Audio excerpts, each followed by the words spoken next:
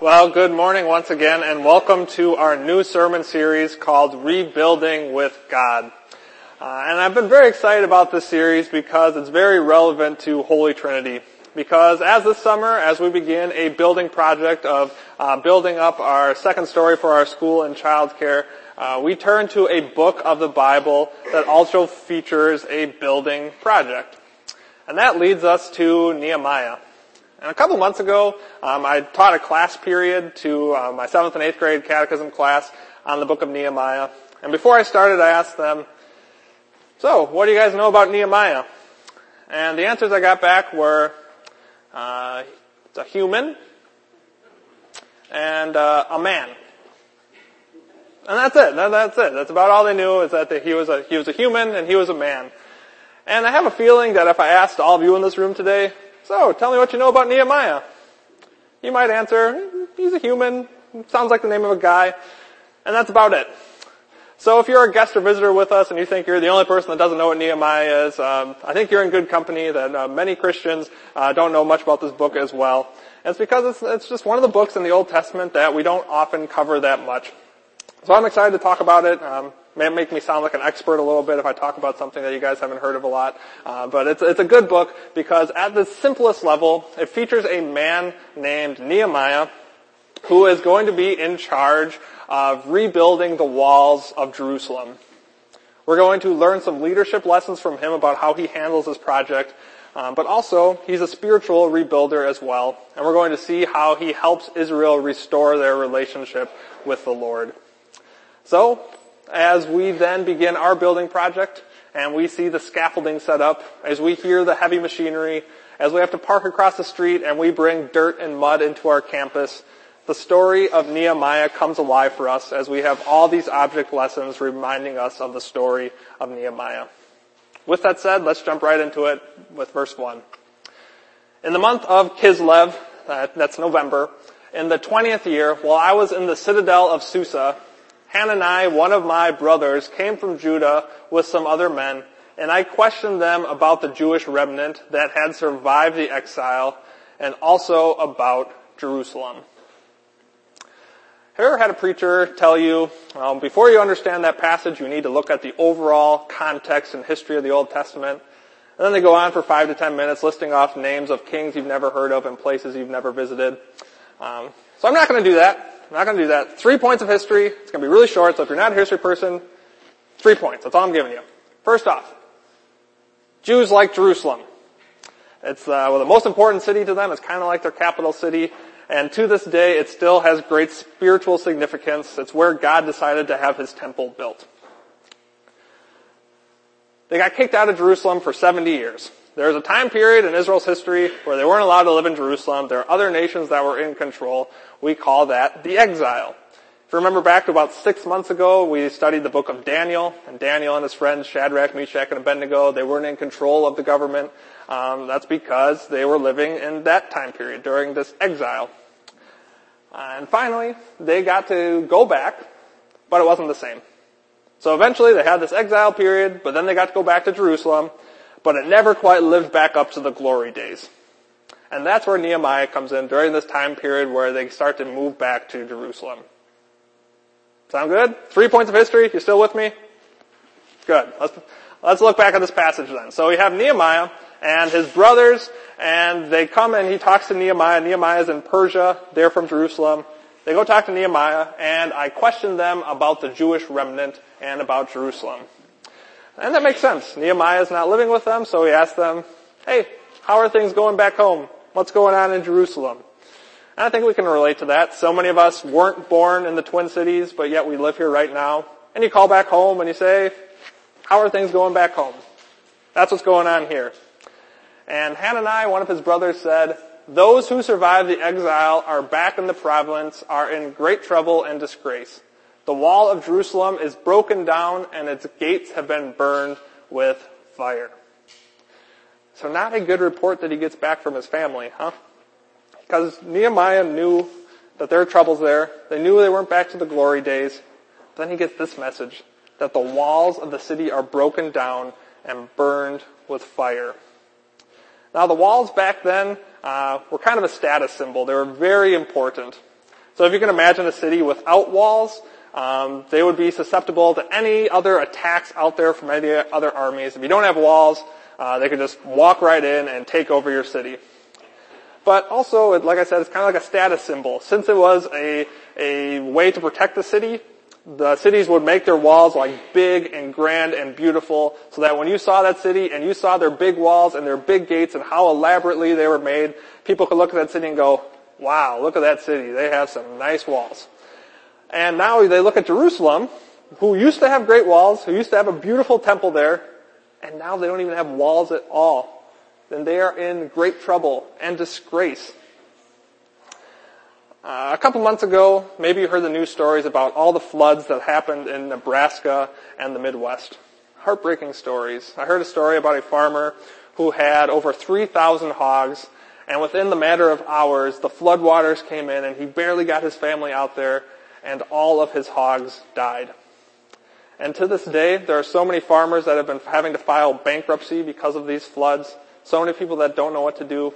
So many cities that don't have fresh water, and so many people that have to move somewhere else because of this natural disaster.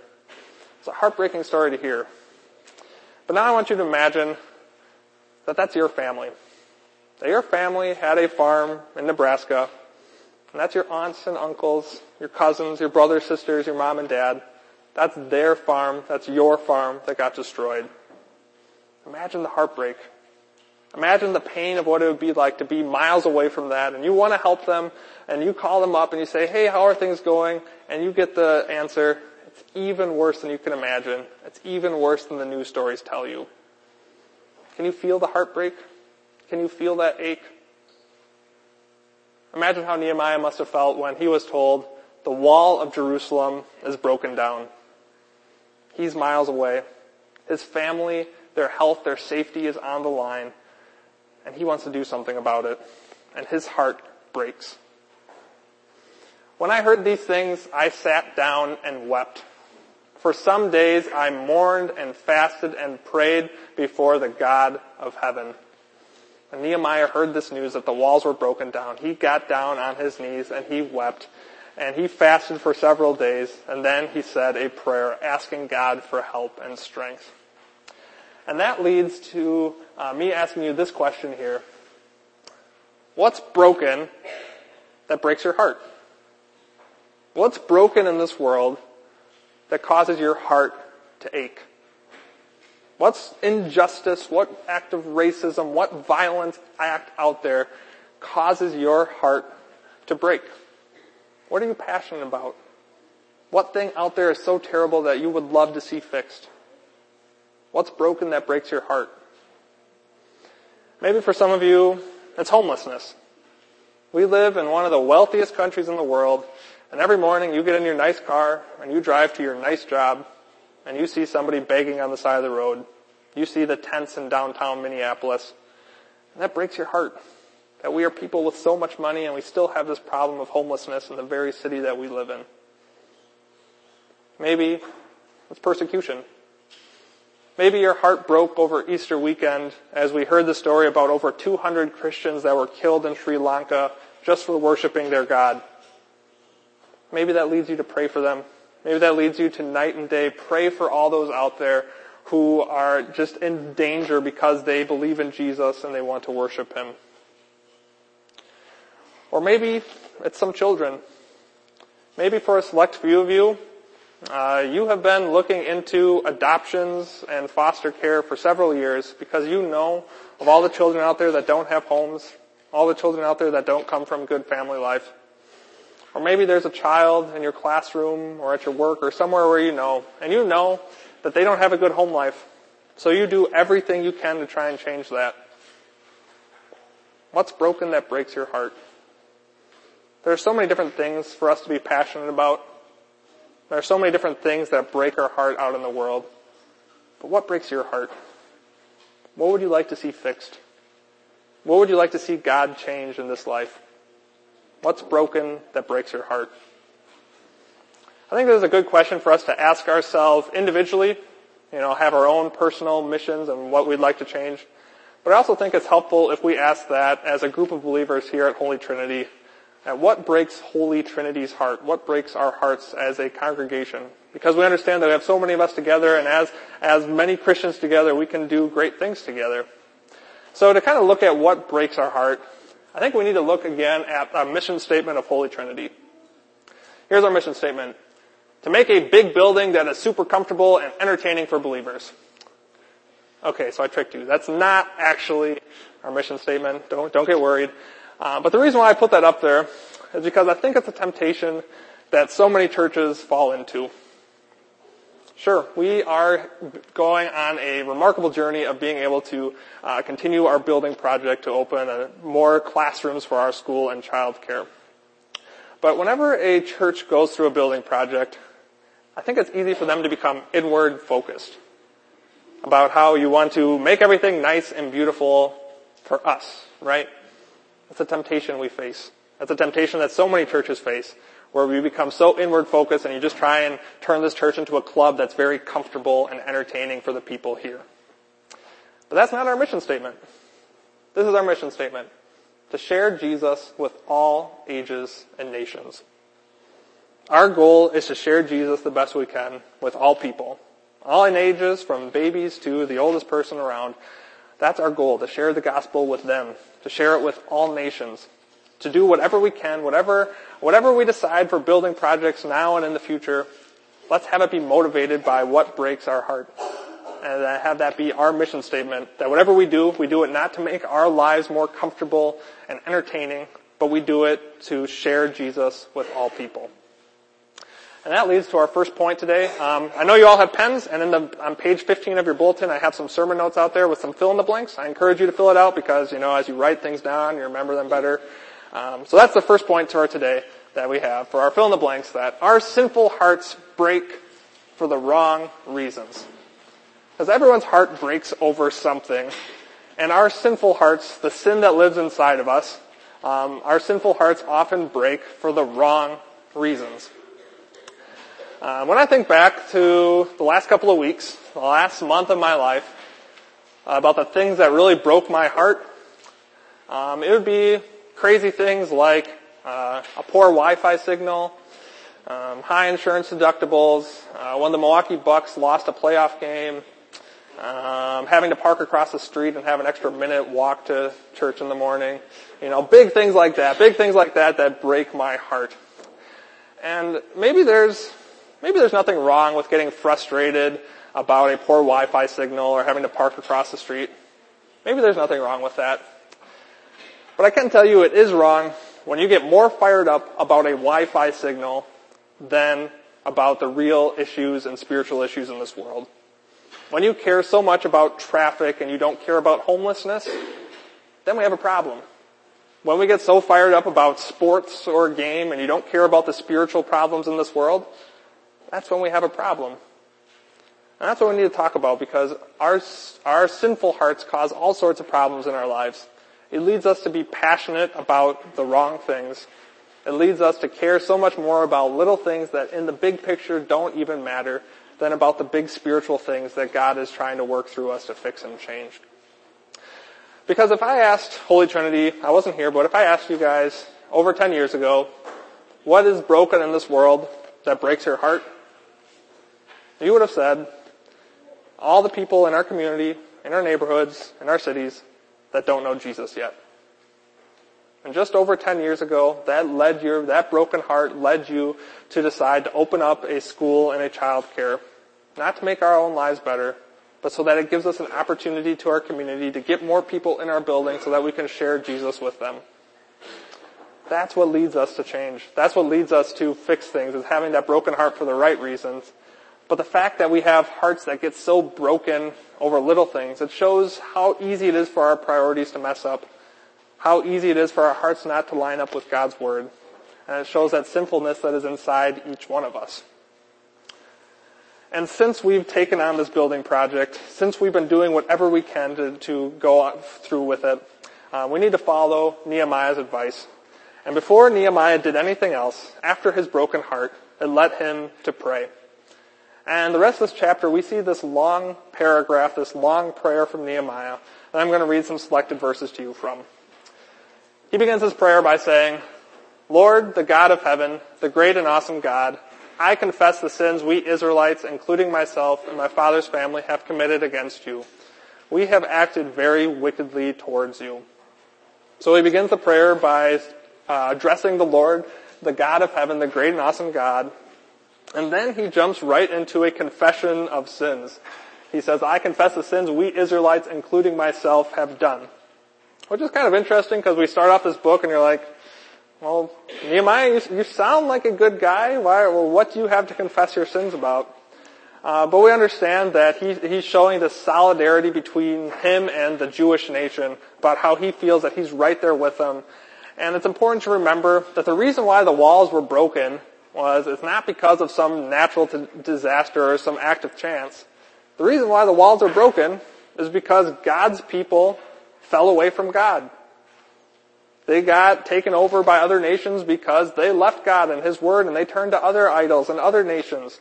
And that led God to punishing them by letting other nations come in and destroy the walls. So whenever they saw those broken walls, it was a reminder of the sin that was in their hearts. And Nehemiah starts off his prayer by confessing his sins for him and his people. Just like how we start off our worship services, we start off by addressing God and then confessing that each person in this room is a sinner and that we need to confess our sins to God. And now Nehemiah goes on by saying, remember the instruction you gave your servant Moses, saying, if you are unfaithful, I will scatter you among the nations.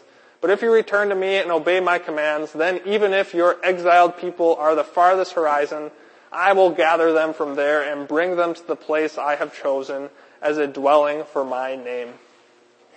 So Nehemiah talks to God and he says, remember Moses? Remember the promises that you made to Moses? And he says, well, keep your promises.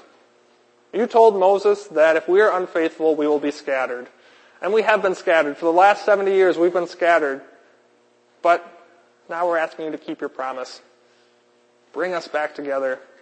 We've been scattered, but now we're asking that you gather us back together, that we can be your people dedicated to serving you and hearing your word. And he finally ends his prayer by saying, give your servant success today by granting him favor in the presence of this man. And we understand now that Nehemiah is in an influential situation. The very last line of this chapter said he was a cupbearer to the king. And we're going to talk more about that next week and about the conversation that Nehemiah has with the king. But we see here how he prays to God before anything else. He has a broken heart. He has a broken heart that the walls in Jerusalem are broken. And that leads him to get on his knees and pray to God of heaven because we know that He is the only one who can truly fix anything. And that leads to point number 2. Broken hearts come before change. Broken hearts come before change. And that makes sense. Because if you don't care about something, that doesn't really lead you to fix anything. Right? Let me give you an example. Let's say your little cousin wants to play Monopoly with you. And you don't care about Monopoly, but you're like, whatever, it's my little cousin, I'll play with him. And he beats you. Do you care? No, I was just playing Monopoly with my little cousin. Not a big deal. I don't like Monopoly. But let's say you're like some type of crazy nerd that's like really into Monopoly, and like every weekend you're like finding a Monopoly tournament and you're studying the rules and you're studying the strategies and you just want to become the best Monopoly player ever. And then you play with your little cousin and he beats you. Different story, huh? You might be a little angry if that's your life, if that's so much what you care about, you're going to be upset if he beats you then. And the same is true with the church. If we as Holy Trinity don't care about the lost people in our city, if we don't care about the unbelievers that live in the neighborhoods around us, how good do you think we're going to do at evangelism? If it's something that's not on our radar, if it's something that we don't care about, do you think it's just going to happen? Do you think we're just going to be really good at it even though we don't care about it? Probably not, right? But that's why we're talking about having broken hearts for the right reasons. Having a broken heart that breaks for the fact that so many people in our communities around us don't know about Jesus. And since we have those broken hearts, since we have that heart for evangelism and sharing God's word with those people, that's going to lead us to do some crazy things. That's going to lead us to do things like gather together lots of money to make a building project so that we can invite even more people to our church and school and childcare. That's what we need to be passionate about, because passion often leads to change. If we don't have that passion, we're not going to change anything. But with those broken hearts, with God working in us, let's see what God can accomplish through us. Let's see Him work out in our lives. Let's see Him, as we ask for help to share Jesus Christ with all ages and nations, let's see Him work that out in our lives as a church. And that leads me to ask you, what breaks Jesus' heart? Because I've said several times now that our hearts should break for the same thing that breaks God's heart, that we should be righteously angry. So when we look at the life of Jesus, what do we notice that breaks His heart? Well, when I read from the gospel lesson, we saw a story about Jesus flipping over money, changing tables, and getting out a whip and physically whipping people and being angry and upset. It's not usually the way we picture Jesus, do we? But we see that He had a broken heart. He had a broken heart that in the house of God, in the worship services, people were turning that into a business instead of a worship service. And that broke Jesus' heart. And there's another chapter in the Bible that it's called the Woe To section, where there's this big long sermon from Jesus where He's calling out the Pharisees. He says, "Woe to you Pharisees," and He even calls them names like snakes and whitewashed walls. And He's upset. And why is He upset? Because there are people like the Pharisees that were leading other people away from Jesus and right to hell. And that made Jesus upset.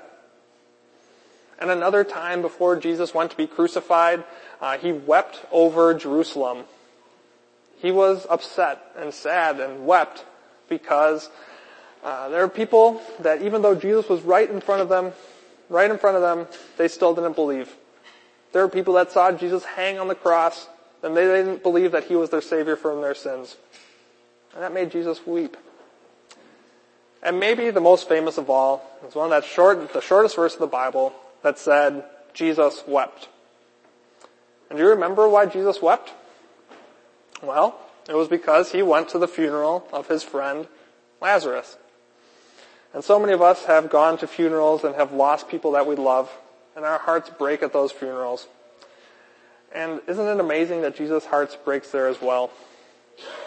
Because death, the punishment for sin, was even too much for Jesus. He saw something that was broken. He saw you and me who were leading to death. And He came to this world to fix it. He raised Lazarus up from the dead, but He needed to fix the big problem as well. And He did that by dying on the cross. And you know what held Jesus to that cross? Sure, it was iron, sure, it was nails, but it was Jesus' broken heart. It was His heart for you and me. And as He forgave the sins of the whole world, that meant that He fixed the problem. Jesus' heart led to change. It led to giving a change in our status before God. We are no longer sinners in God's eyes. We are now perfect in holiness sight because of what Jesus did for us. That led to change. That led to a change in our hearts. Before we knew Jesus, our hearts were hostile to God. We were dead in sin. But since we know what Jesus did for us, that leads us to have broken hearts. That leads us for us to care about the same thing that God wants us to care about. And that's our final point for today. Our third point is a prayer. Let our hearts break for what breaks God's heart. That's the prayer that I want us to pray as Holy Trinity. Because as a church, we have so much freedom and so many different options to do so many different things. We have opinions in this room about what direction to go forward in the future of this church. But my prayer is whatever we decide to do, let it be something that breaks God's heart. Let our hearts break for the same things that God's heart is broken about. Because we've decided to go forward with another building project so that we can reach our community even better. Let's have our hearts break about those who are lost in our city. And let's do what we can to change that. Let's have Jesus work through us, work through our broken hearts that lead us to change and grow as a church so that we can continue to fulfill our mission of sharing Jesus with all ages and nations. There are so many different things that we can care about, so many different passions, desires, but let our hearts break over the same things that break God's heart. And as we do that, we are Jesus' church. We are Jesus' church that with new hearts, with hearts that are broken for what breaks his heart, and that will lead us to share Jesus with all nations and all nations. So let's do that right now. Let's take a moment and pray. Dear Lord Jesus, you know the broken hearts that are in this room. Individually, we have things that we care about, things in our lives that we wish we can fix and change. And as a church, we have broken hearts as well, things that break our hearts in our community. I ask that you lead us. I ask that you lead us to be passionate about the things that you want us to be passionate about. You gave us that example of Jesus who was passionate for the right things, and I ask that you fill all of us with that same passion for the right things. Send your Holy Spirit that we may grow and do the best that we can to share Jesus with all ages and nations. We do this all in your name. Amen.